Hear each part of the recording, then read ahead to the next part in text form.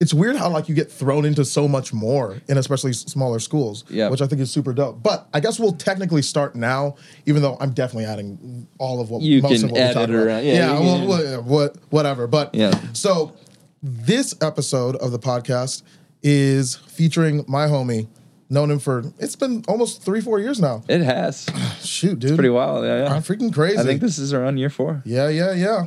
This is Mr. Ian Rutherford, studying to do his DMA in trombone performance. Killer musician, knows too much. I'm always blown away. This guy. And too kind. Listens to everything, my homie, Ian. So, what up, homie? Thank you, sir. What a generous introduction. Oh, shucks. Glad to be here, my man. Excited to talk about some music. Oh, for real. Like what were we just talking about? I don't even remember. Just a lot of stuff about crazy nonsense. Academia and sort of how music ed is structured. And, and then it kind of got into this small school, big school. Oh, yeah. I mean, let's start there. Why not? Because I do want to get into what you're listening to right now, because that's...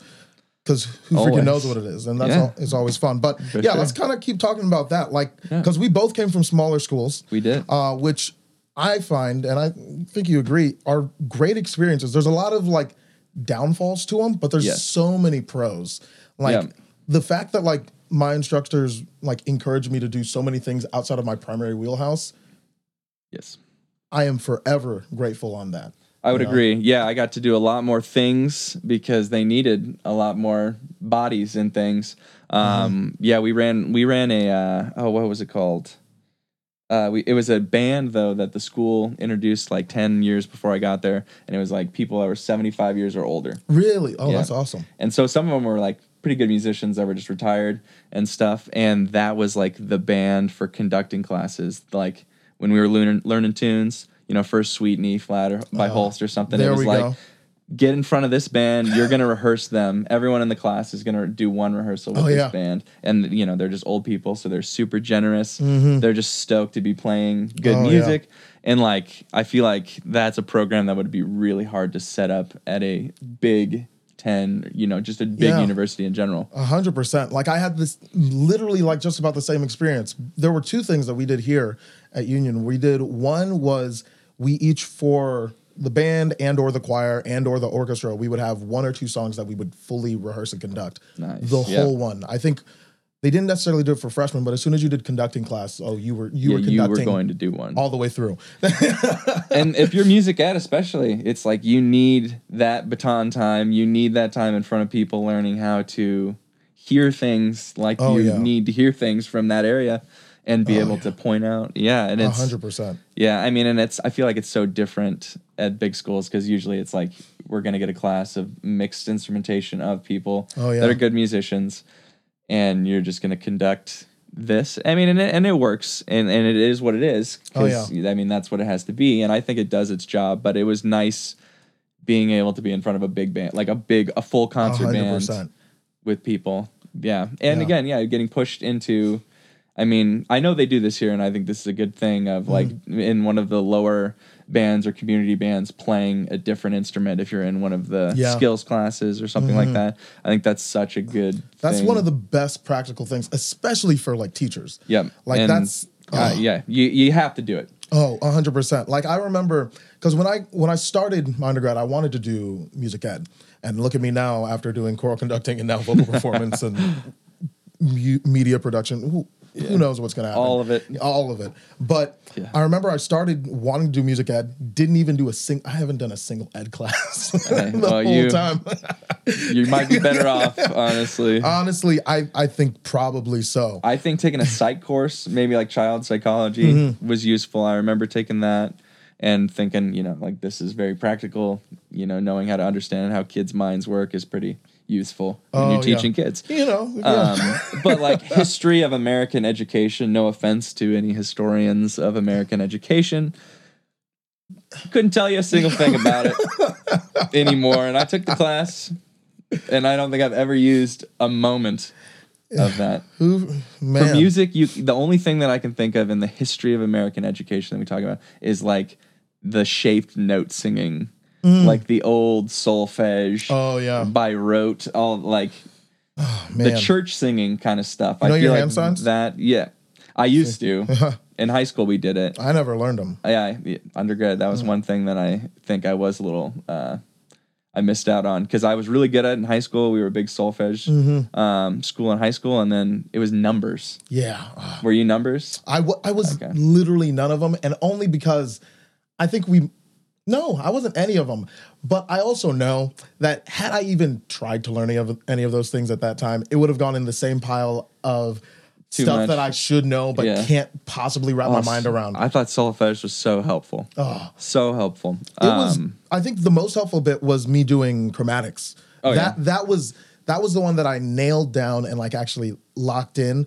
Because I was like, I need to probably know a half step so I can tell if I'm in tune or not. Yeah, it might come up. But like everything else, couldn't remember any of them. Like, and I knew like what they were, you know, but like it wasn't like quick access. Oh yeah, it's gone now. Oh, yeah. I don't think I could even sign a major scale or anything. Do, re, mi, fa. Okay. So why do you need two hands for this? So, sorry, I went back to high school doing it right there. I just didn't know either. I was like, I didn't know there was two hands. Is it la? And then I thought this was T. Close enough. It was gone, and I used to know the chromatic scale too, and I thought it was super useful. And for kids that didn't know notes, they were picking up interval. And intervals and things like that. I had a piano, an old man piano performance guy that taught me aural skills, and he was like tone deaf. Oh man. Yeah, which there's one of the fallbacks of a small school. Oh, 100%. Is you don't get a vocalist or someone that in each area. Yeah, that has like actually experience in it. Yeah. He was thrust into, hey, we don't have an aural skills 2 teachers, so now you're going to do it. Oh, yeah. And he was like from Texas, and he had a terrible, terrible singing voice. And like we were all so much better at aural skills. That's real funny. Like the very thing that actually I think helps out students for small schools is also the detriment. Just the fact that because like you'll be thrust into all these sort of things. Yeah, you're gonna have many roles. But your instructors will also have the exact same situation. Yeah. And unlucky for you, they're not necessarily yeah, well, and some of trained that, all the way. I think some of that goes all the way up to the dean in some ways. Oh, 100%. Like, how do you not have a vocalist teaching aural skills? If that's an option, why aren't we using it? There's multiple vocal instructors here with doctorates, and you chose the piano performance guy? It's like yeah, real not. Close. Yeah, maybe not. Yeah. Maybe you could teach theory. True. Probably. Or history. Probably. One but aural skills. There's some other choices that could have been made. It's something else. But, you know, I think that's something, especially as I look onto, like, the idea of music education, and especially, like, someone who who's been in it without going through, like, learning of it, you know? Like, I didn't go through the actual curriculum. Yeah. You know, I didn't go through any of that, but, like, I'm in it, you know? Well, yeah, and you're a part of it every day. 100%. And so much... and I think a lot of it too is you got to pay attention in ensembles and in lessons and pick up on the things that your instructors are doing. And I think that a lot of the time people just aren't doing that, and they, pick up bad habits that, they could have easily avoided just by listening to their own instructors and 100%. Picking up on what they do. But it's what it is. We're busy. We're all busy, Maybe we're in a bad mood or whatever. It could be a million things. But I feel like a lot of the good educational practices I learned were from my undergrad trombone instructor and doc. Mm-hmm. And they were in one-on-one settings of just how, maybe even just a conversation on how they taught someone else something. And I'm like, okay. That practicality of it. Like, that's something I love, especially about, like, the classes I'm taking this year. Like, we've talked about this a lot. Like, I'm so about... we're both so about, like, the actual practicality of, like, what it is we're learning. Yeah, or else what's the point? Exactly. Especially at this point in our education. It's like, 100%. I don't need to waste my time with something that's not practical. 100%. And so, like, for me, I've been, like, really looking at, because, like, it's weird. Like, I'm a classical performance major, but I know I'm not, right? Okay. You know what I mean? Like, Yeah. because it's only an aspect. Yeah. Like, and Yeah. that's where it is. Well, and that's the problem Yeah. with some very very overarched, ideas, because we're both. I mean, I definitely love doing classical music, Same. and I could perform it for the rest of my life and be very happy. But if I couldn't do other genres as well, I wouldn't be living up to what I should be. Yeah. You know, like we should be expected to know and study and perform a lot of things that we're not right now. And I think there will be sort of a reckoning of sorts in academia at some point with that, because I mean, when did that start being studied? 100%. Like, Maybe 20 years ago. yeah. I think Doc has been teaching that course for 20, 25 years tops. And I bet he's one of the early academics that was like, Yeah. this is important. Yeah, music theater also like about that same time frame roughly. Exactly. Yeah, the Maybe a little 90s more, or yeah. early 2000s is Yeah. when that was like, this is legitimate now. Yeah. And it's so like, I mean, in 40 years, you might be performing War Pigs Which by would be Black Sabbath. So sick. Yeah, at a recital, which would be a dream. It would be so cool. Yeah.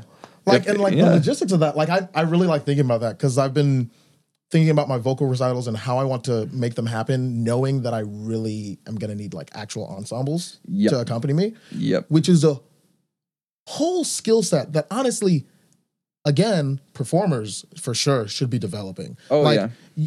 Classical performers kind of do if they're doing like chamber Chamber, stuff. I was gonna say. like chamber ensembles, like you kind of get the idea and you kind of do it. Yeah, Anything definitely. outside of that though, not as much. Like it's harder to get an orchestra together, but what A little bit harder, yeah. way harder. But Yeah. like, what exactly do you need to make an orchestra? Maybe like 7 people, right? Just about somewhere around there, like to get just enough of it. Yeah. Like if you need If you needed a string orchestra, Yeah. you could easily have 7 exactly, people. Yeah. like if 7, you 8 people because like for you sure. think about like studio recording orchestras, like they're not always Oh, that- huge, yeah. and so if like that's all the sound you really need, unless you need doubles, triples of a part, Yeah. right? Well, and if it's with But- a vocalist in that setting, you could You could condense it. five strings. Oh, you yeah. could sing very easily over that and be comfortable and not feel like you're 100%. just having to belt. Hey man. Yeah. And so like that kind of a thing, like that's what I like thinking about that for me and my stuff. Like I was talking with Greg about this, and next month, once he's actually got some more time, Yeah. I'm gonna talk about like seeing if maybe I could do like a collab with J.O. or a big band for like a Nice. full recital, like make it my whole Oh, recital. nice. Because Well, and I feel like you could very easily get together. A big band is a hell of a lot easier to get together. then a full Yeah, and I feel Yeah. like most people, I mean, for you too, I feel like you could get good enough players where we could Oh, be yeah. like, I'm going to learn my tunes. We're going to meet up 3 times in total and then do the thing. oh yeah. And that's And what I'm most so people would be about. about that. Yeah.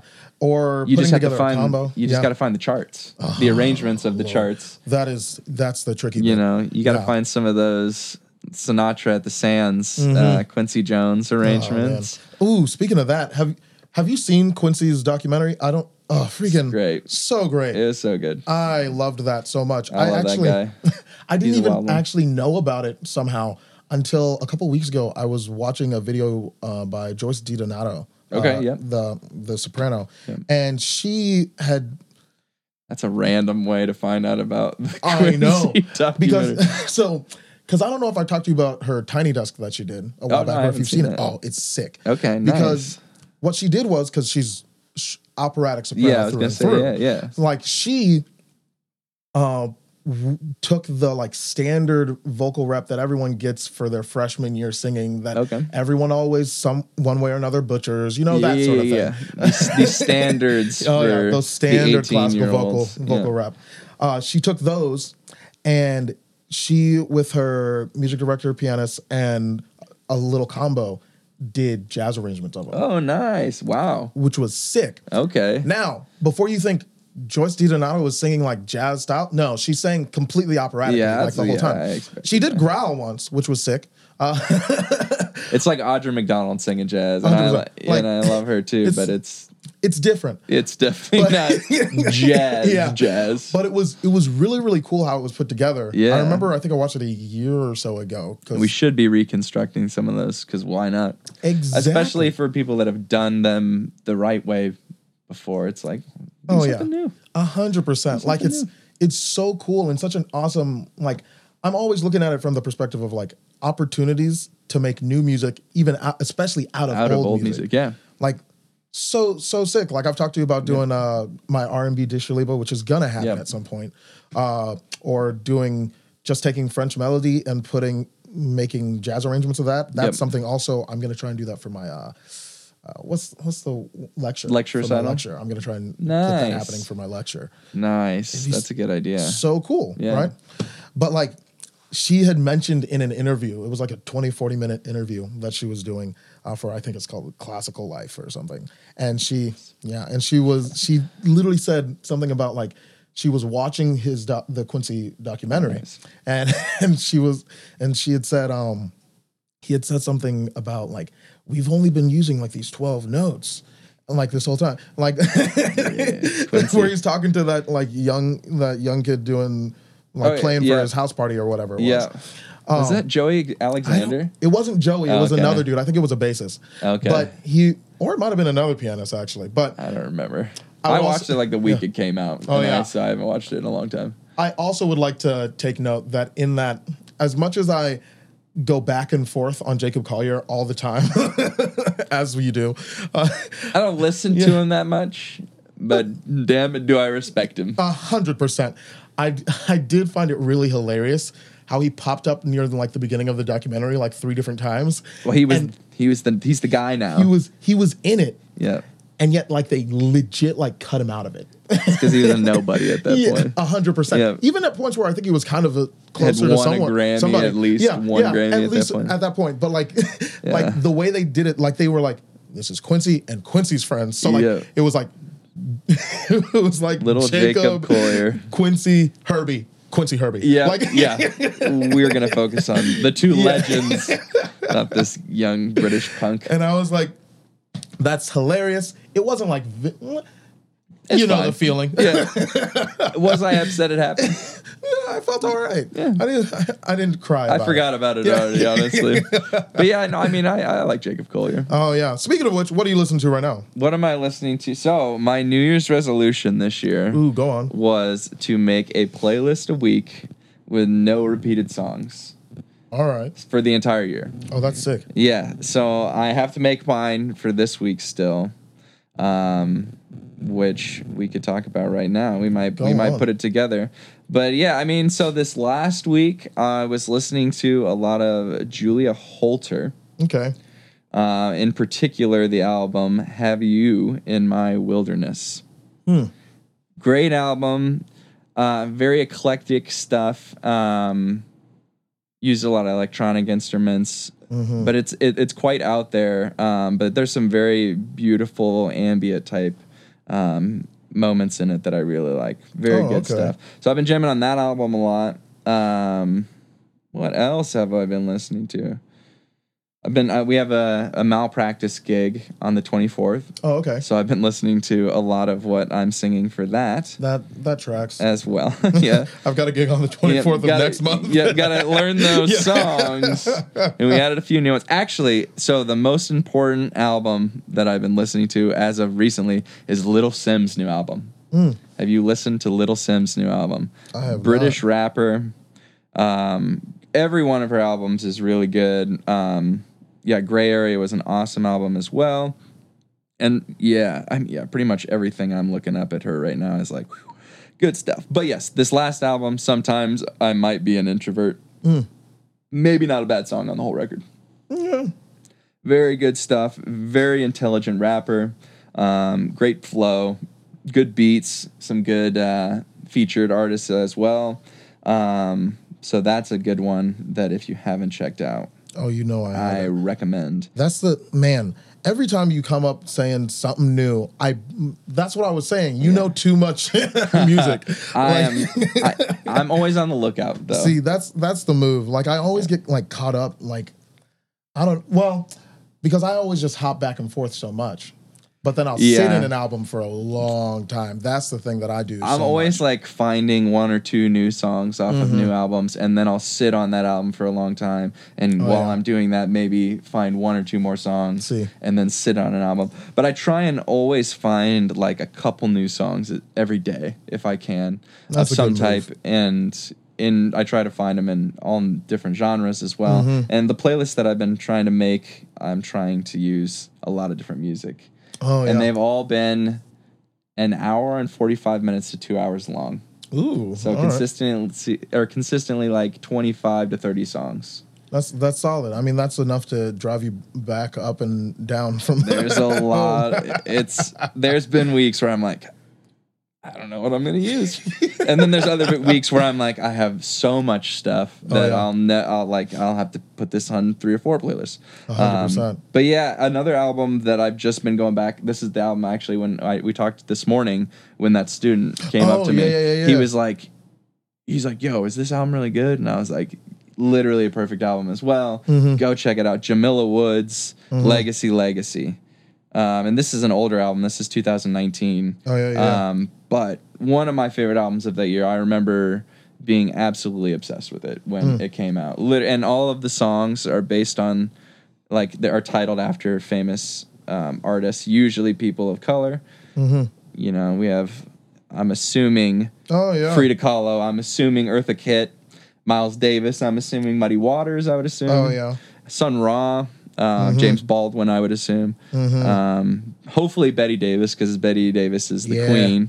But yeah, so like another great album, really good stuff. An R&B with some hip hop and some rap in there, but usually a live full group, which I love. That's what I was That's talking dope. to him about when he walked up. I think, I'm not sure, but I think it's Ronald Bruner Jr., who's Thundercat's brother, I think. Who's playing drums on some of those tracks. Monster drummer. Played with Kamazi. Dude could play so fucking just so fast. But yeah, that's insane. great drummer. A lot of those great Dilla beats. Some of that off kilter grooves, which how can you not love? Of course. But yeah, I've been listening to a lot of that. Actually, you know what? I've been classical or vocal music. I've been jamming on. And I'll never stop jamming on. I literally listen to The Singers Unlimited on a weekly basis and have for like 6 years. Gene Perling is a god. What was I listening? Gene Perling. I was Look him listening to. It was a few weeks ago now. I was literally outside doing yard work, and I had just started playing. I think it was woman vocals off of like some Ella album or something. Okay. And I got to come on, don't let me forget her name now. Oh, and I forgot her name. Blossom Dearie. Oh yeah, beautiful voice. Freaking fantastic. Yeah, one of Miles Davis's biggest influences on his playing style in that period. I heard her singing. It's a very different voice too. 100%. Yeah, no one else sounds like her. And what's hilarious too is like I was listening to her and I was like, I know this voice from somewhere. Why do I know this voice? Schoolhouse Rock. Oh, did she sing on some of those sang tracks? Figure Eight for sure. No way. Yeah. I did not know that was Blossom Dearie. I was like, what? Nice. Like, I was like, I know that's that why voice. I know her Yeah. voice. Schoolhouse Rock. Yeah. Schoolhouse Rock is great. Oh, freaking so Schoolhouse great. Rock. I need to just watch some Schoolhouse Rock. Oh yeah. I think that's it's a good on. time. I think it's on Disney Plus. I think they have some of those collections on there. Man, what great songwriting. I know. I would kill to have a show like that right now that is teaching kids about conjunctions and 100%. how a bill is made with some just hip songwriter. Yeah, that would be the dope thing about that too. That I really like the idea of, because I'm thinking of video projects always now. Find an animator. Exactly. You find make an animator. Kid songs that are cool. That's a literal YouTube channel in the making. Easy. Yep. Don't you dare steal our idea. TM. Give it 5 years. If we haven't done it by then, then you can steal it. I got some friends that are already writing and making an animation show. See, that'd be so. It would be. You have to find the perfect time to come back too. Yep. You have to find someone that's really good at graphic design for it to be good, though. I feel like you got to have a new or creative animation style for it to work. But I mean, there's And enough. the songs have to work too. Oh yeah, 100%. But there's enough stuff because I mean, I don't know why I didn't even think about this because I had thought about doing like animated stuff specifically on like music content, like music ed sort of content, going over that sort of stuff, which has kind of happened here and there, but it hasn't fully like blossomed or anything. Because I mean, it takes a lot of time, and usually the people that are doing it are both musician and animator, and so out the window. You know, like I think Louis Zong has a video on like what is it on? I think just chords. Like basics on chords. And it's fully animated. Yeah, fully animated, but he animates it himself and does the music for it. So it's like really well done, but that takes a month or two or more. And he's probably editing it and doing everything. So he's doing all of it himself, which is sick, but like I already know my skill does not currently lie in animation. That would take some time for me. It would take even longer. I would have to learn how to draw and animate, which is cool, but there's other stuff I'm trying to learn to do. Is it that practical right now? Not too helpful for me. So like, and I'm all about collaborating anyways, you know? Yeah, I was going to say that's the perfect collaboration idea right there. So like doing something like that, especially going and branching out in different areas. And if it's kid songs too, I feel like that's... You make a good kid song and you can you're take rolling. That to schools. Yeah. You can that's where you can get in with some of these Lincoln Public Schools. Be like, I wrote this kid song. You know, it is appropriate. Oh yeah, it's good for them. It should be educational, you know. And you are gonna like the music, and because it is good and it's catchy, and your kids will remember whatever the song is about. I will never forget that figure eight is double four. Yeah, there you go. Yeah. I know how a bill is made into a law because of Schoolhouse Rock. And I don't think I would have remembered that from government class in high school. Oh, Lord, no. Of course not. And I think our government teachers showed that video, too. Because how can you not? That's just gold. That's so freaking cool. And that's what I love about, like, where we are now, especially. Because, like, all these ideas, for one, like, are dope and possible, and especially in a spot where we have the opportunities of stuff like YouTube and even TikTok, which I wish I could wrap my brain around that properly. Yeah, I love TikTok. I love it, but I've I also know like I can't like to do it. I'm like, oh, good Lord, there's just. It's overwhelming. So overwhelming. Yeah. Like I'm barely doing YouTube. Yeah, exactly. I struggle uploading my recitals to YouTube, you know? Like I'm barely doing this podcast every other week. Yeah. And then trying to do another video or two on top of that. Like it's so much. But like these are the cool opportunities that I think, especially in that education side of things. And it gets easier, I bet. I could easily see it becoming mindless work. 100%. You know, the hard part about it becoming mindless work, and then this is the fun part. You know? Yeah. And after you get good at uploading and editing, it's just kind of. Oh yeah. Like I've started getting into my own editing flow now after long enough, and I'm like, oh, I know at least enough about the colors that I need so that it doesn't look stupid. I know enough about making these cuts that it doesn't sound stupid and look dumb. Like all of this sort of stuff. Like it just takes a little bit of practice and stuff, and then you've got it locked down enough. That expectation of everyone else, the collective public expectation, is they don't know anything. Well below. Like I don't know anything. No one knows. Exactly. No we're all out there knowing nothing about this stuff. Straight up. Yeah. But yeah, I can't wait because we were talking about how like the reckoning for music academia. Like I cannot wait for that to include not only other styles, but also other performance opportunities. Like that's what my document's about. Like I just want so bad for people to be creative. You know? Yeah, I feel like it's kind of gotten lost in the academia of it all. It's just like you're here to learn, and you're here to learn in this specific way. And I think a lot of teachers are doing a good job of teaching. I think especially at UNL. I mean, I think I have really liked all the professors I've had. I think here, I don't think there's one where I'm like, I would never take that person's class again. Yeah, like I would even some classes I don't think I would want to take. Unless they were restructured. And I'm talking classes. Yeah. And I'm going to specify that. Like some classes I wouldn't want to necessarily take unless they were restructured, right? Yep. But the instructors for those classes, the thing I've started to learn a lot more and recognize is like their passion and their heart for what it is that they want to teach just Yeah, isn't being able to be sometimes, conveyed into the exactly. class, which I wish could be fixed. And it's Yeah. got to be in one way or another. Like I can't believe that it isn't able to be fixed. Yeah, That's what there's I can't believe. It's a lot of there's a lot of that mumbo jumbo of So just much. of the higher ups outside of the music school or arts in general that just don't get it and don't really care to get it. True. And I think there's a problem that it goes all the way up to the top. I mean, let's be 100%. real. I mean, we're one of many civilized countries that does not appreciate the arts, but in Europe, Germany, for instance. Oh, yeah. Like, you can, I don't want to say it's easier to make a living, but it's a lot more plausible to make a living as an artist out there. Especially classical artists. Yeah. Yeah. Because there's just so many more opportunities to do it.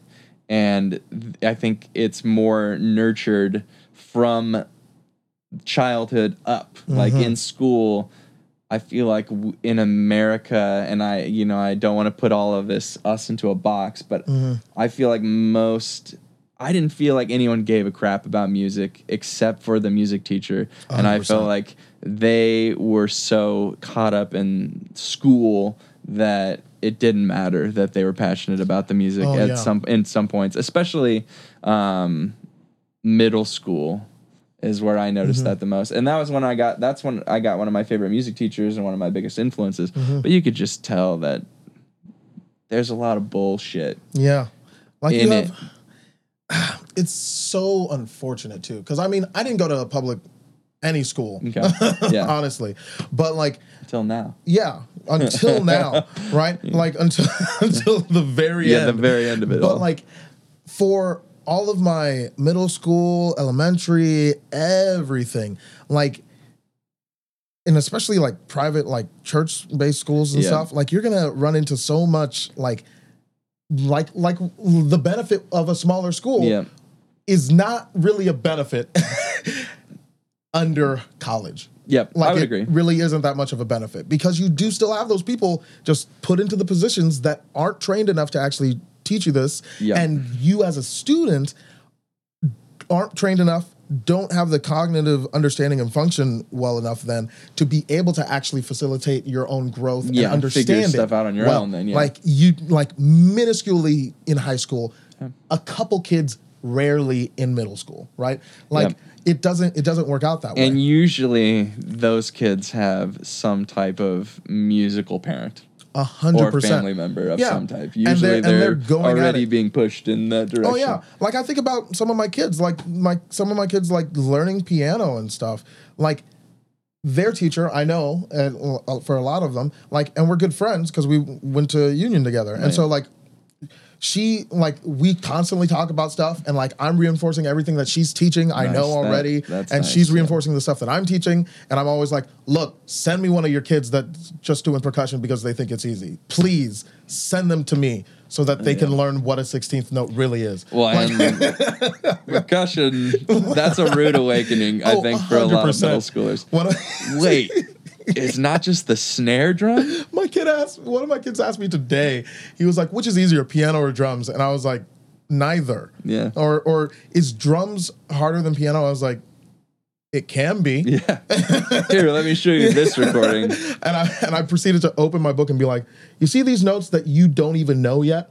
Yeah. My 7-year-old or 6-year-old drum student knows them now." Yeah. Like, Yeah, you do learn rhythms a lot earlier. A for lot percussionists. earlier. That was one of my favorite things to teach. My dad's a percussionist. My brother's a percussionist. I wanted to be a percussionist in 5th grade. I had a snare drum. I'd learned how to do double stroke rolls and paradiddles and a few of the other easy rudiments. Yeah, and I was about it and I loved it. And when I got there was like 30 kids from my class that were like, I have 2 years of piano because I want to be a percussionist, and now I'm going to be a percussionist. And I was like, okay, well, I don't want to do percussion anymore. Trombone was cool, and we had a family friend who's in the Alabama Symphony. oh, that's sick. So yes, I grew up listening to really, really good trombone. So it was a very easy choice for me if it wasn't going to be percussion, which I grew up hearing my dad play that stuff too. And so, yeah, I grew up in a musical house. I feel like I definitely had advantages for theory and stuff like that over a lot of people at the private school. And I feel like something that in general is bad is that singers or vocalists aren't taught notes or aren't taught rhythms, and they're not taught key signatures. And I feel like it's so useful to know that as a singer, and I don't get why it's not a thing. I think it's so weird because I have to agree learn 100%. it on an instrument. We've talked about this so many times. Yeah. Like, I really, and the more I think about it, I think of so many excuses as to why it's not. But every time I'm like, that's just an excuse. That's exactly what it becomes. Yep. Because like I think about, there are instrumentalists, physical instrument, whatever you want to call them, like instrumentalists that don't know their key signatures. True. Oh, yeah. All the way through high school, you'll find at least a couple of those. Yeah. There's a lot of them. But like at a certain point, they're forced to do it because like for juries, you got to play your scales or your whatevers, and you got to show that you know what you're doing. Yep. And you got to know what and the key even is. some college auditions, they make you play 100%. multiple scales.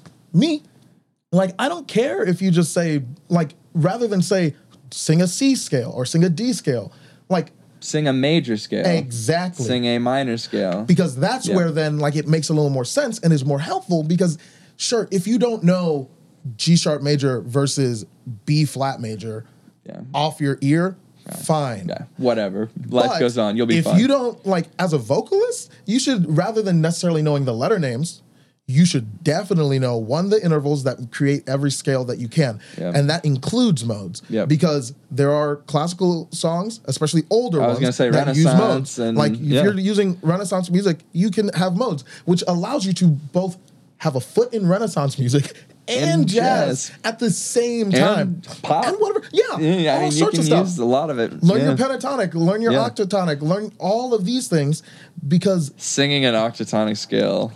I still can't do that. It would be really hard. I need to work that out still. Yeah, that's like, a rough one. That's something that's like so beneficial that 100% a vocalist could learn if they were just explained, this is what you need to do. These are the notes you need. Like, because like it's also expected. I remember when I was doing my undergrad, not knowing how to play piano well, because like I took piano lessons and guitar lessons. Yeah. I thought I was too good for reading notes for my guitar lessons. So I think that's a pretty classic guitar. And guitar tabs teach me everything. I can read those really quickly. Yeah, no so problem, why would 'cause I need know to the song. Yeah. I was there. So I did sad. the same. But like my piano, it wasn't that great, right? And so when I come into undergrad, having to play my part on the piano, and I'm like, I don't know how to do this. Like, I can't do this. And so resort to listening to recordings because, you know, that's what you got to do. Yeah. Like, you develop an ear pretty well. You develop an ear for sure. Yeah. You also develop bad habits if you're not careful trying to copy other people's sound. Yep. Which, like, that's why I'm so glad I listen to, like, sopranos whenever I learn my stuff because it forces me to not be able to sing what they're singing. Yeah. Like, and, yeah, that's true. And it gave me a predisposition also because oftentimes I relate my voice better to sopranos than most tenors. Just because, like, interesting. Most of the tenors I end up hearing are those whiny. Yeah, like Ian Bostriches and stuff. Yeah, kind of a whiny sound. Yeah, and I'm not about that. Me either. I mean, and I'm no true vocalist. I just can sing rock sometimes. And I did all that stuff in high school, and I was in all that stuff. And I love singing, but I mean, I couldn't sing operatic tenor. If you put it in front of me, I would crash and burn. I could sing Broadway tenor. Hey, that's a move. I could do that. It's a move. I could sing rock. Hey, I could sing pop. There we go. Classical. No one would want to hear that unless it was like English 20th century, like maybe like a Samuel Barber. Those are a fun time. Song cycle or something like that. I can maybe pull that off. Or your good old Ralph Vaughan. yeah. I mean, I love me some Ralph Vaughan Williams. Yeah, Rafe is. I could sing that stuff. Yeah, and I maybe some Britain Rafe too. That's some. Some beautiful music. Actually, a thing that you should think about putting on a recital. I don't remember the exact title, but it's for tenor, strings, horn, and harp. Ooh, I love that. Yeah, and it's Benjamin Britten Song Cycle. I gotta.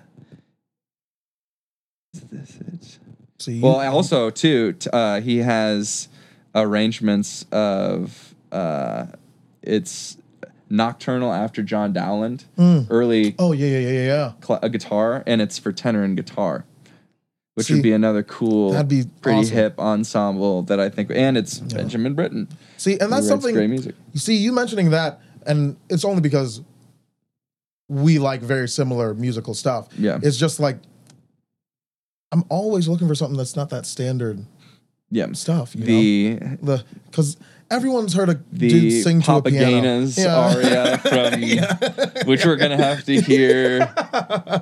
I truly despise that aria. So every year of my undergrad, we had the concerto competition, and 3 of the 4 years we had a different bass sing Papagainas aria. And so I love Magic Flute. I think it's great. If any of you haven't seen Ingrid Bergman's movie version of the opera, if you've never seen that, I'm gonna need to watch that. Yeah. Awesome. Are you in the opera? No. Are you doing okay? I didn't do any ensembles. It is a great movie version of an opera, about as good as they get. See, I like but that. it is Magic Flute. See, it's what it is. I like Magic Flute sometimes. Yeah. It does have one of the earliest trombone sections in music. So there we go. Props to Mozart. Straight up. Yep. Him and his trombones and clarinets. Pushing forward. Got a spot right here for him. But yeah, I love that non-standard sort of rap stuff. That's the kind of stuff that I like a lot as well, and I think that it's just stuff that's not performed, and I really don't know why. And I think part of it too is the logistics of getting people together is hard. Yeah, I agree.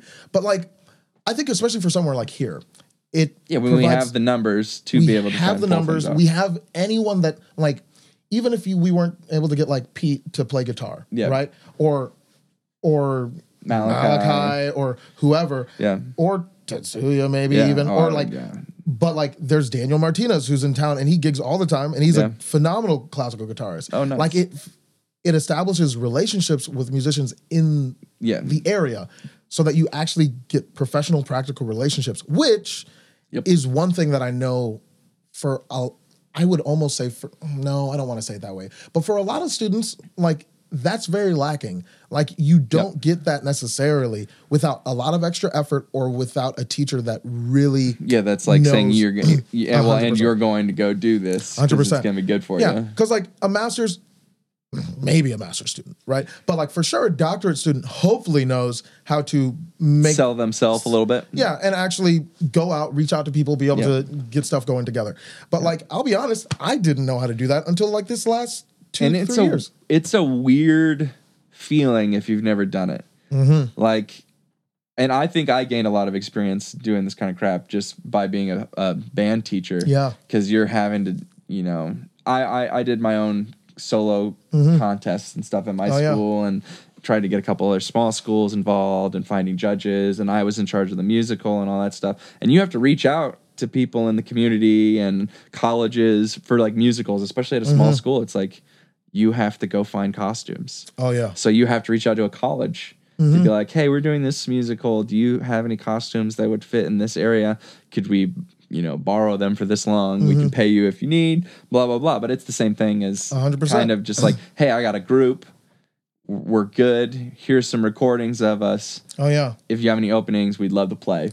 100%. And I mean, that opens you up so much more to stepping outside and doing that in more non-standard sort of stuff. All over the place, which is, I firmly believe, one very key way that you can make a unique name for yourself easily. Oh, yeah. Because the number of people Bobby.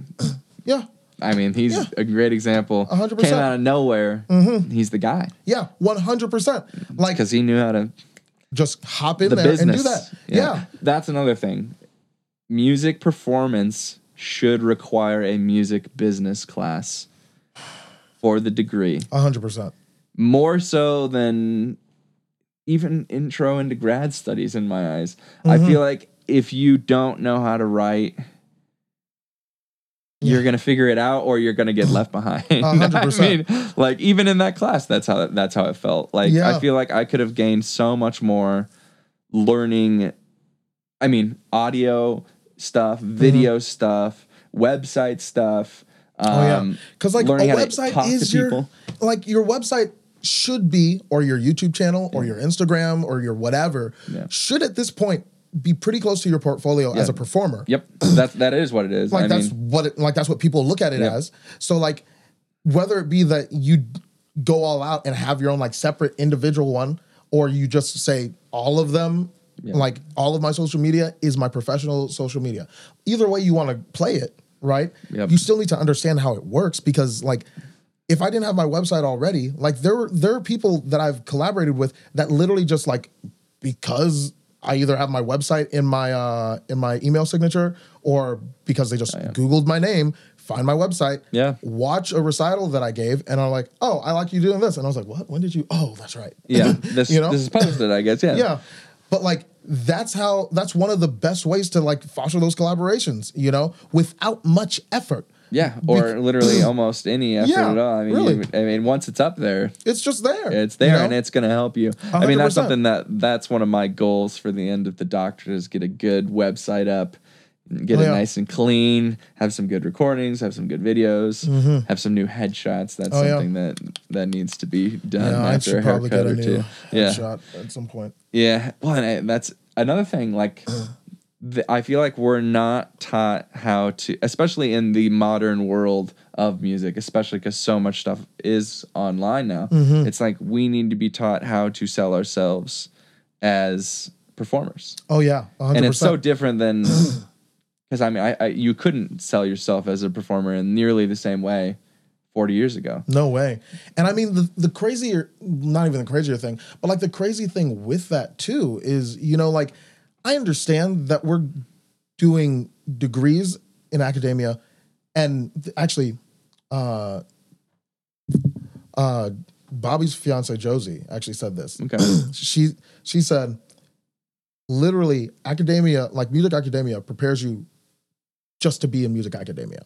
Yes, that is, which is true. Which is exactly what it's for. Yeah, you'll be fine if you decide to stay in university you'll be perfectly life. fine if you stay in that space. And even then, I feel like they don't prepare you for some of the additional things, the emails and the meetings, and because I remember for teaching band, when you go to music ed, I mean, I was so gung ho. I was like, I'm gonna be a high school band director. I'm gonna have some sick jazz band, Yeah, I was like all about it. I was like, I'm gonna have a combo. I'm gonna do the music for musicals and all this stuff.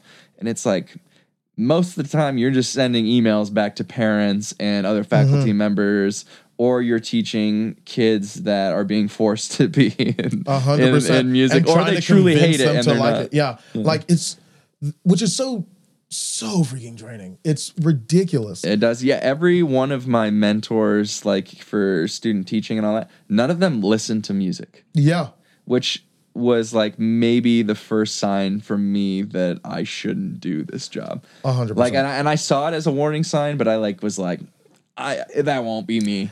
And that's what's crazy too, because I got lucky because I didn't have to teach for long. Yeah. Because I only taught for a semester, just being a long-term sub. Oh, okay. And so it was great because it was at a small high school, private high school. So I was the music director and did everything. Oh, so nice. I got an accelerated experience teaching their handbells, their choir, their band / orchestra, private lessons in whatever instrument, even though like I like strings. That is what it is. I know for a fact no one's good at violin until they played it for 20 years. Yeah. So like there's I'm a very, very poor violinist as well.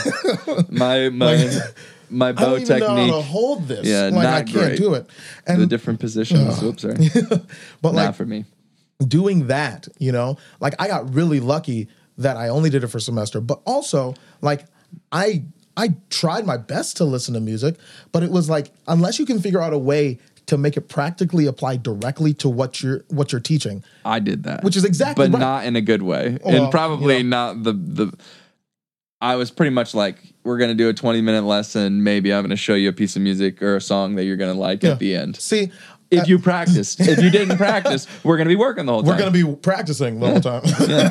But like I had, and I got lucky too because everything was kind of set up for me already, And which there's is the expectation. Which is the trick. That's the trick. It is. Because when you're actually in charge, you have to set everything up. You have to, especially if you're new, undo things from the old teacher, make new things that should have been there. For you. Like so much, right? Like all of this sort of stuff. Like I got lucky because I knew the teacher. Right? Well, that was part of, so my student teaching, one of my supervisors was pregnant and she had her baby. And so I just took her job. Yeah. like when she was gone for like whatever 3 weeks to a month of that first month of the kid being there, she was pretty much like, well, this will be a great opportunity for you. I won't be there at all. It's up to you. You're in charge of everything. And I was like, this is awesome, though. I was stoked. And they already had expectations put into place. So these kids listened to whatever I said. I didn't have to work hard. And I was like, oh my gosh, teaching is awesome. This is great. We're getting things done. These kids are listening to me. And then when I started teaching for real, these kids hated me because I wasn't the last lady, and the lady before me was pregnant as well, actually, and had her kid, and didn't do anything. She was barely there when she was there. Literally, that's insane. Some of the stories. So one of my middle schoolers came in first week of lessons and was like, I don't have my instrument. And I was like, well, what? Yeah. And I was like, okay, well, why? And they're like, well, because the Mrs. H or whatever let us just sit on our laptops during lessons. What? Yeah, so they would just leave their class and go sit in the band room. What? Yeah, so I had my 6th graders didn't know how to hold their instruments correctly, didn't know how to play anything. So it was as low of a band from bottom to top, high school even. They didn't learn a thing for the last 2 years. Yeah, she would like... For her, she hosted a solo contest, and then this blows my mind. Decided I don't feel very good the day of, and called the choir teacher and was like, "Hey, can you run my solo contest for me?" Wow. And the choir director, who is a great friend of mine, one of my favorite people ever, was like, "No." It's just going to get canceled if you don't show up. I'm not going to do any of that. That's so much work that is not in my contract. I'm not doing that. So she showed up and was fine, But like that was where the band was at when I got there. And they all hated me because I was like super passionate and really wanted to make a good band. And like maybe 5 or 6 of the high schoolers were like, he really wants to do well. So we're going to listen to him. And then the other 30 of them were like, I can't believe this new guy. He wants us to practice. He wants me to play my instrument. Yeah, he wants to play difficult music. And like by difficult music, I mean Leroy Anderson's Sleigh Ride, which we didn't get to play because it was too hard. Oh my God. So that can show you where the band was at. See, that's so insane. Like that speaks to so many things of one, teach how do you get a job? 1, how do you get a degree to do said job? 2, like, how did you get through all of that work? How did you to just not do anything? Like, how did that not show up anywhere? Because you didn't have to teach. Is not a teacher anymore. Well, they were never a teacher. Yeah, we're all better off. Yeah, 100%. We're all better off that way. But like, it's so crazy, man. Yeah. Like, but I really feel that 2 things. 1, like there's always a way or an opportunity to actually like, because we know of good music teachers. We've hopefully been them, Yeah, I tried. Yeah. And like there's so many ways to go about it, and so many ways, I think, especially that I really want to think that there's a way to actually teach people to teach. Not everyone, right? Like not everyone is suited to actually teach. Like everyone has their different skill sets, right? And abilities. But what you should be able to find out and what you should be encouraged to do is find where your strengths actually lie, for one. Yes. And if you feel like you have to do it, even though your strengths don't lie there, make strengths. Yes. Like work your ass off. Like it needs to happen. Yep. Like, or don't do it. Yeah. Or don't, like that's there is enough people out there that will want to do it and will put in the work. 100%. And everyone will be better off for it. Yep. Like I think of like all the people that did performance as their undergrad and are now trying to teach. Like, and whether it be because they didn't realize that when they moved to New York or LA or wherever, they were going to get mugged. Hard. They were going to have to live in their car. Yeah. Rent doesn't make any sense. So why did you move there to be a performer? Find a smaller place or like that start has from a scene. something. Yeah. Like find a scene, work through there. Omaha is a pretty damn good scene. Yeah, even here is an all right scene just because of the fact that you can go to Omaha if you need more I was stuff. just going to say, like, the fact that they're that interchangeable makes this a great area for... 100%. Yeah. Like, and the music scene here in town has so many people that are like there to actually work with you and actually encourage and help build you up. Yeah, this is a good educator town in general. I will give it that. 100%. Everyone that's here is Like, for the most part, very, very welcoming and wanting you to do a good job. like that's so much of a better move and an opportunity because, and now too, with the fact that like you can make a living as a professional performing musician or whatever random aspect of that you want to do now, because being an artist is just so varied now. Yes. Like you can do that. You can have a live performing like life here. You can make a YouTube channel and teach / perform / whatever, right? Like Adam Neely has a master's degree. Like it's like, and he utilizes it. He doesn't use all of it for sure because like he's probably making some pretty damn good money from 100% too. Like that's the thing. Yeah. Like, and I've talked to Cameron about this a ton. Like the fact that you can like getting 1,000 subscribers isn't really that hard if you're consistent. Yeah. And you have something that like you're passionate about and good about. And you promote it well. Yeah, you promote it. But not to a point where it's obnoxious. Exactly. You get it? Boom. You could even do it to a point where it's obnoxious and it'll work. And it will work. Yeah. It'll just, you'll have lot of annoyed it's people. There, yeah. They know about it though. 100%. Yeah. But like, you can do that. 1,000 isn't that bad. Well, you know what's not too bad after you get 1,000? 10,000. 10,000. And after 10, 50, 100. Yep. Boom. 100,000 people. If you know how to market yourself outside of just trying to get YouTube ads, right? Then you got a business. Like you've got an actual business. Yeah. Like you can do what so many music content creators do. One, Patreon exists for that. Like you have 100,000 subscribers. Yep. And you have a Patreon. You better have a Patreon if you have a Patreon. 1% of those people giving you $1 is $1,000. Like that's 1%. Yeah. And that's assuming you just have them give you $1. Yeah. Like so many more things. Oh, I have a buddy who is out in Brooklyn right now. One of the most talented artists that I've ever known. Actually, one of the biggest mentors on my life as well. I went to high school with him. But he was, went to Chicago Art Institute. Oh, yeah. And was like this super out there modern art guy. Love him to death. And now he has his own Patreon and he does really long walks all over the country and interviews random people, kind of like the Humans of New York type stuff. And he makes a living doing that with like side art collecting hanging, like he does art hanging and stuff like that too, because he's got experience in that. And he writes a magazine called Pedestrian. And this is me saying, go look up Pedestrian newsletter, Alex Wolf. There we go. But yes, he's living his art dream in a way that is completely different than I think he imagined it. 100%. Because when I knew him, he was a monster colored pencil artist, and he was really good with charcoal and all this other stuff. And then he went to art school and he started doing more performance art and more out there stuff. And then he did graphic design for a while and he liked it and he was doing I think he did some posters for Phoenix, the band, if you know them. Oh yeah. Which is pretty legit for an artist. And now he's doing this and I think it's super sick. And it's like he makes a lot of this money by putting a newsletter of what he does on his Patreon, and for $1 a month or whatever, you get sent this newsletter that he formats and writes himself, and you get specific full uncut interviews with some of the people that he interviews and things like this. And he's in Brooklyn, so like he did a walk from Brooklyn to Philadelphia. Shoot. So like he like real ass walking, like he's walking like full days and like crashing at New Jersey one night, crashing some place in Pennsylvania, and he's just documenting the whole thing, recording it all, stopping at random shops and stuff like that. And I mean, and it's art.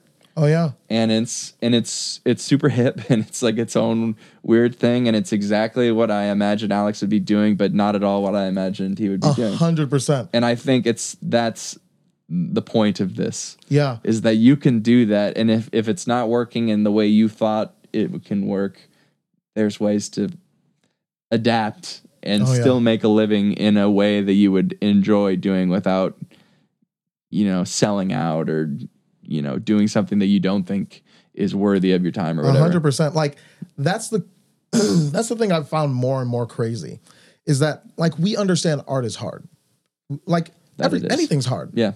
But art is very, very difficult because you put so much of yourself into it. Yeah. Right. And it's something that the general public doesn't necessarily feel the same way about. 100%. Especially because it's so varied and there's so many different Yeah. kinds of art and Yeah, but like very difficulties of how to understand it and the everything. crazy cool thing about it too, though, is like that, you know, Exactly. because for every person that has a different perspective, view, dream, shaping of what their art is, right? Whether it be musical, where like we're primarily spaced, right? Yeah. Whether it be performing art, whether it be visual, like just charcoals, paints, Yeah. whatever's, right?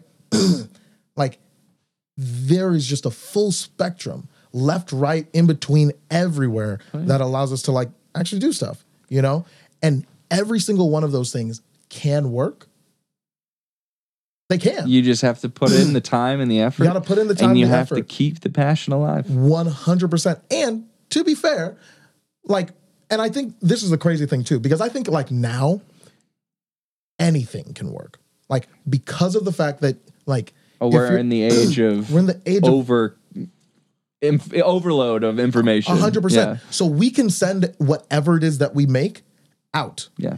And there will be a group of there people. will be people that find it and that do like it. Yep. Like the number of people I've watched go from having one or like just being on Reddit, throwing their stuff in a like in the picture subreddit or in the art subreddit, and then having their own subreddit, and then quitting their job to have a Patreon, all in within a year, 6 months, 8 months. Like, Well, I think a great example is Wolfpack. 100%. I think one of the best examples of the modern era of music Mm-hmm. is how they did it. I mean, they're music school kids from University of Michigan that liked R&B music, liked funk music, liked jazz, really liked the standard rhythm section grooves. And they're like, we're going to create a traveling rhythm section, which 40 years ago people would have laughed at you. 100%. They would have been like, that's dumb. Yeah. That's a stupid idea. Whereas what's funny too, like 40 years ago, people would be like, yeah, you could perform a recital for money. Yeah. Yeah. Well, maybe not 40, 50. Yeah. 50 to 50 to 70. But like you could do that. You could perform a recital for money and like And people would come. People come for a cover. Yeah. Like yeah. Well, and people would come People too. That's would. the thing. It was a different world then because there was not YouTube. Now, I mean, I love recitals and I'll go Yeah. to people's recitals, but I definitely understand why people don't go to recitals. 100%. Like it's the same reason that I think like as much as I love singing standard rap, fewer people will care about me singing standard rap other than people that know me, which I mean, fair, right? Well, But, and they're like, going to support you regardless exactly. of what But you like sing. I fewer think. people outside of that circle will care all that much about me singing standard rap, and they probably wouldn't necessarily go out of their way to like listen to me perform it, because for my standard rap, there's thousands of other people that have performed standard rap that are just right there on Spotify and YouTube that are world-renowned, top-tier professionals. It's true. So, like, why? Like, they can listen to that for free. Yeah. Like, what? Why'd they come listen to some punk kid sing it not as good as... Yeah, versus having the opportunity for me to sing. I think I told you about when I tried to get a Clear Midnight. It's a set by Simon Sargon. Oh, okay. Super awesome, but it's for baritone, horn, and piano. And That's it. But that... super dope, right? Yeah. And I was like, these would make some cool videos. I just don't have, like, I just wanted to make sure they were in my range. Was denied the opportunity to perform really? music. Legit. And and I was like, but like, I just want to put your music out there. Yeah. Right? So like And, this like, guy was like, Didn't. really? Yeah, he was like, I wrote this for baritone, person. horn, and piano because of the timbre of the horn and the baritone. And I was like, that's fair. Yeah. But there's tons of baritones that like might not have the sound of like Yeah. that a would match. baritone, you know? yeah. Like, and I'm fully confident that I can make Simon this sound Estes. good. Right? Yeah. I can make this sound good, even though I'm a tenor. Like my range extends lower than a lot of tenors. And you got some And it's some balls it's to got it. some warmth. Yeah. So much warmth and heaviness to it. That's my Yeah, you know? And so I'm like, the baritone. exactly. As we would and so say. I was like, I'm glad that you consider me a tenor. Like that's cool, but like I also know like my range extends. What was the lowest note? I think the lowest note was not even an A. It was like a B flat or something. Like I was like, come on now. I sing that. Yeah, it's like I was like, I can sing that full most voice tenors well. should be able to sing Most tenors that. should. Yeah, I mean, like, I feel like that's a 'Cause note that comes up in tenors. Exactly. Yeah. Sometimes. Yeah. Like if you're doing what I do and extending to the low because I can Yeah. exploit it. But like, If you're singing Misty, you gotta. I mean, if yeah, you're you gotta singing, have that A flat yeah, in Misty. I was gonna say, and that's some not days I easy. have that A flat. you gotta have an A flat for it. But like, And you gotta have a good B flat too. 100%. Because it's so all it's over the like, place. so it's like, it would have been awesome to kind of do that collaboration and do that sort of stuff. Yeah. And especially because there's only 2 recordings of it, and one recording is the only one you can find. And then the recordings that are on YouTube are in the standard recital one camera format that isn't like a good camera. It's like a phone camera equivalent, not Yeah, well recorded audio thing. And I was like, I can make professional audio recordings of this, make an actual music video of this. You can use all of this to whatever That's you want. something the percussion section is very good at, and especially when was it Ian Willick? Yeah. Who are those guys that made all the videos? But they were Those are sick. great. Yeah. And that's some shit we need to be learning in school. 100%. Because you know what they can do with that? They can make their own channel. They can do whatever. Yeah. They And can. it looks good. It looks so sick. It's awesome. Yeah. Like- even if the music isn't, and it is. I mean, the music is great, but even if the music isn't amazing, it's like those videos look professional as shit. Yeah, and you get a combo of art that is what everyone's always looking for now too. Yeah, they want good without video, good sound. without even thinking about it too, because It's just expected. the level of expectation and competence of understanding. It's the same reason why like the way movies were written 50 years ago, 100 years ago, will not fly now 90% of the time, because like everyone's understanding, even if they don't realize it, their standards are just way higher. Yes, it's true. But it's what it is. Like we all got these opportunities and we can do whatever it is, and that's why it's so dope that we can just make music, make art, however it is. Because catch us 5 years with our cool animations, like that'll be. And I think all of the best artists that I know have constantly tried to recreate themselves. Mm-hmm.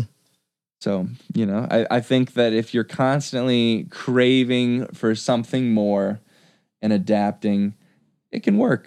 Mm-hmm. And especially, I mean, if we're in the world of academia, which most likely we will stay in. I mean, and I as much as I hate it, I love academia. Yeah. I mean, I love school. And to be a professor, you get to do recitals a lot.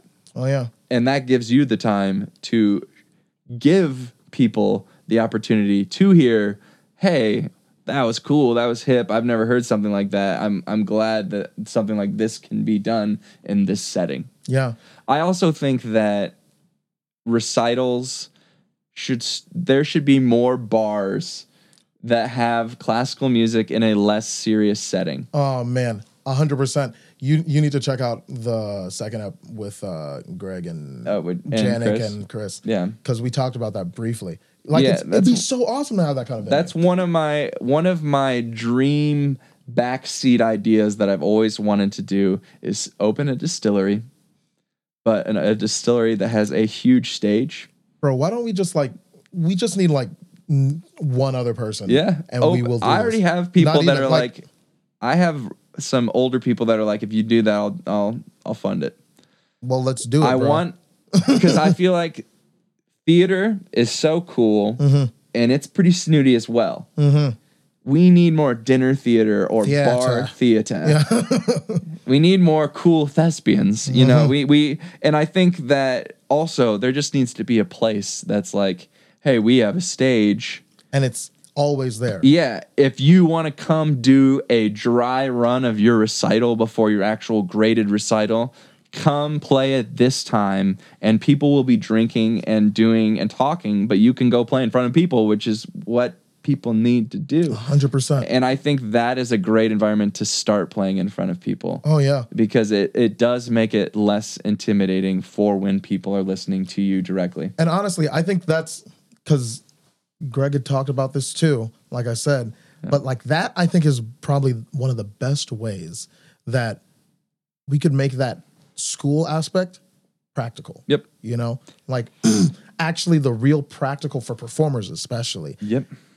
how do you do these logistics? Like, actually open it up so Yep. that these students and whoever Have a night of the can week. know how to do it. Have a night of the week that you're just like this. I don't want to say open mic night necessarily, But yeah. but like we're gonna have classical Thursdays where if you have chamber ensembles or solo acts that want to come up and do 30 minutes, 45 minutes of a performance, go up there and do your time, and people will just be there. Thursdays. Yeah, and Bro. people will be drinking and hanging out and chatting, but there will be music in the background, which is what most people think of classical music at this point. Anyway, Yeah, honestly, not gonna lie, I think we're gonna need to move on this 100%. yep. Like That's- there's because I literally just thought about, like, not just, but like as you were saying it, I'm like, that would do it. Well, and if you have a big stage, Yeah. you could do musicals, you could do big bands, Mm-hmm. you could do rock bands, you could do stand-up comedy, Oh yeah. you could do You can slam split it up. poetry, You can do whatever. whatever the hell you want. You got a stage. And it's that would be so sick. Make And like, then alcohol is nice too, because Yeah, people yeah. like alcohol. like it, that I don't know, second time's the charm, evidently. That is happening. Like, All right. that's we're doing that. A distillery I don't know how we're is doing it, pretty but we're hip gonna here do it. too. I Yeah. feel like Omaha is maybe one or two. Yeah. This is the kind of area. Des This is the place. Moines, Yeah. Kansas. Well, Kansas City might be a little Us saturated. Midwesterners like to get They their like to drink on. And breweries. Yeah. Before that was wineries. Obviously, what's next? Oh yeah. Hard liquor. That's what's next. It's very doable. The hard thing about a distillery is whiskey takes time. True. So you would have to start the distillery with just clear spirits. You could do your vodkas and your gins and your aquavits and things like that, but whiskey would take a few years. And you could do clear rum. Yeah.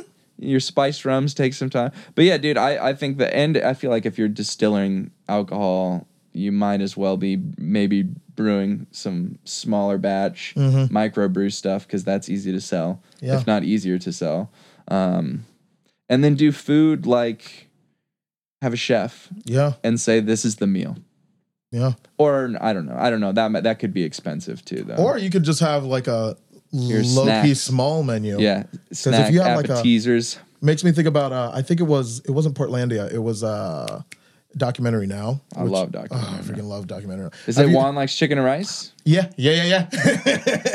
Do something like that. Yeah. Sometimes there's no banana at all. You will come Yeah. for miles. If he can't catch the chicken with his hands, there's no chicken on there. But we got all the way out here. No chicken on the menu. Yeah, I love that episode. And I love that show. That's one of my favorite shows. That one kills me. I just watched the Co-op one. Oh, written Co-op's by my favorite. Oh, so hilarious. If you haven't seen the original documentary that it's based on, No. because they're all based on real documentaries. Yes, I did know that. So, and if you've never seen, I think it's Yuri, Dreams of Sushi.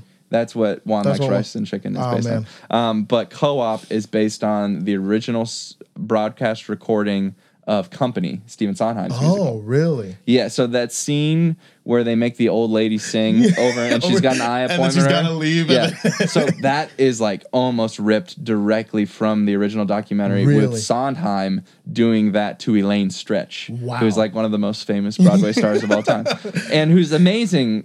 It's actually the recording of The Ladies Who Lunch. Man. If you know that tune. But yes, if you've never seen that, I own it. I'll let you borrow it. Yes. And there's it just got remastered with Criterion. Oh, I'm yeah? a big film geek, and that was See, like the bro, newest. I don't understand how you know all this Yeah. stuff. Big old film geek. But that documentary, D.A. Pennebaker, who's like the king of documentaries, just went into the studio. They booked out the studio for 24 hours to record the entire session, or the entire musical of Company.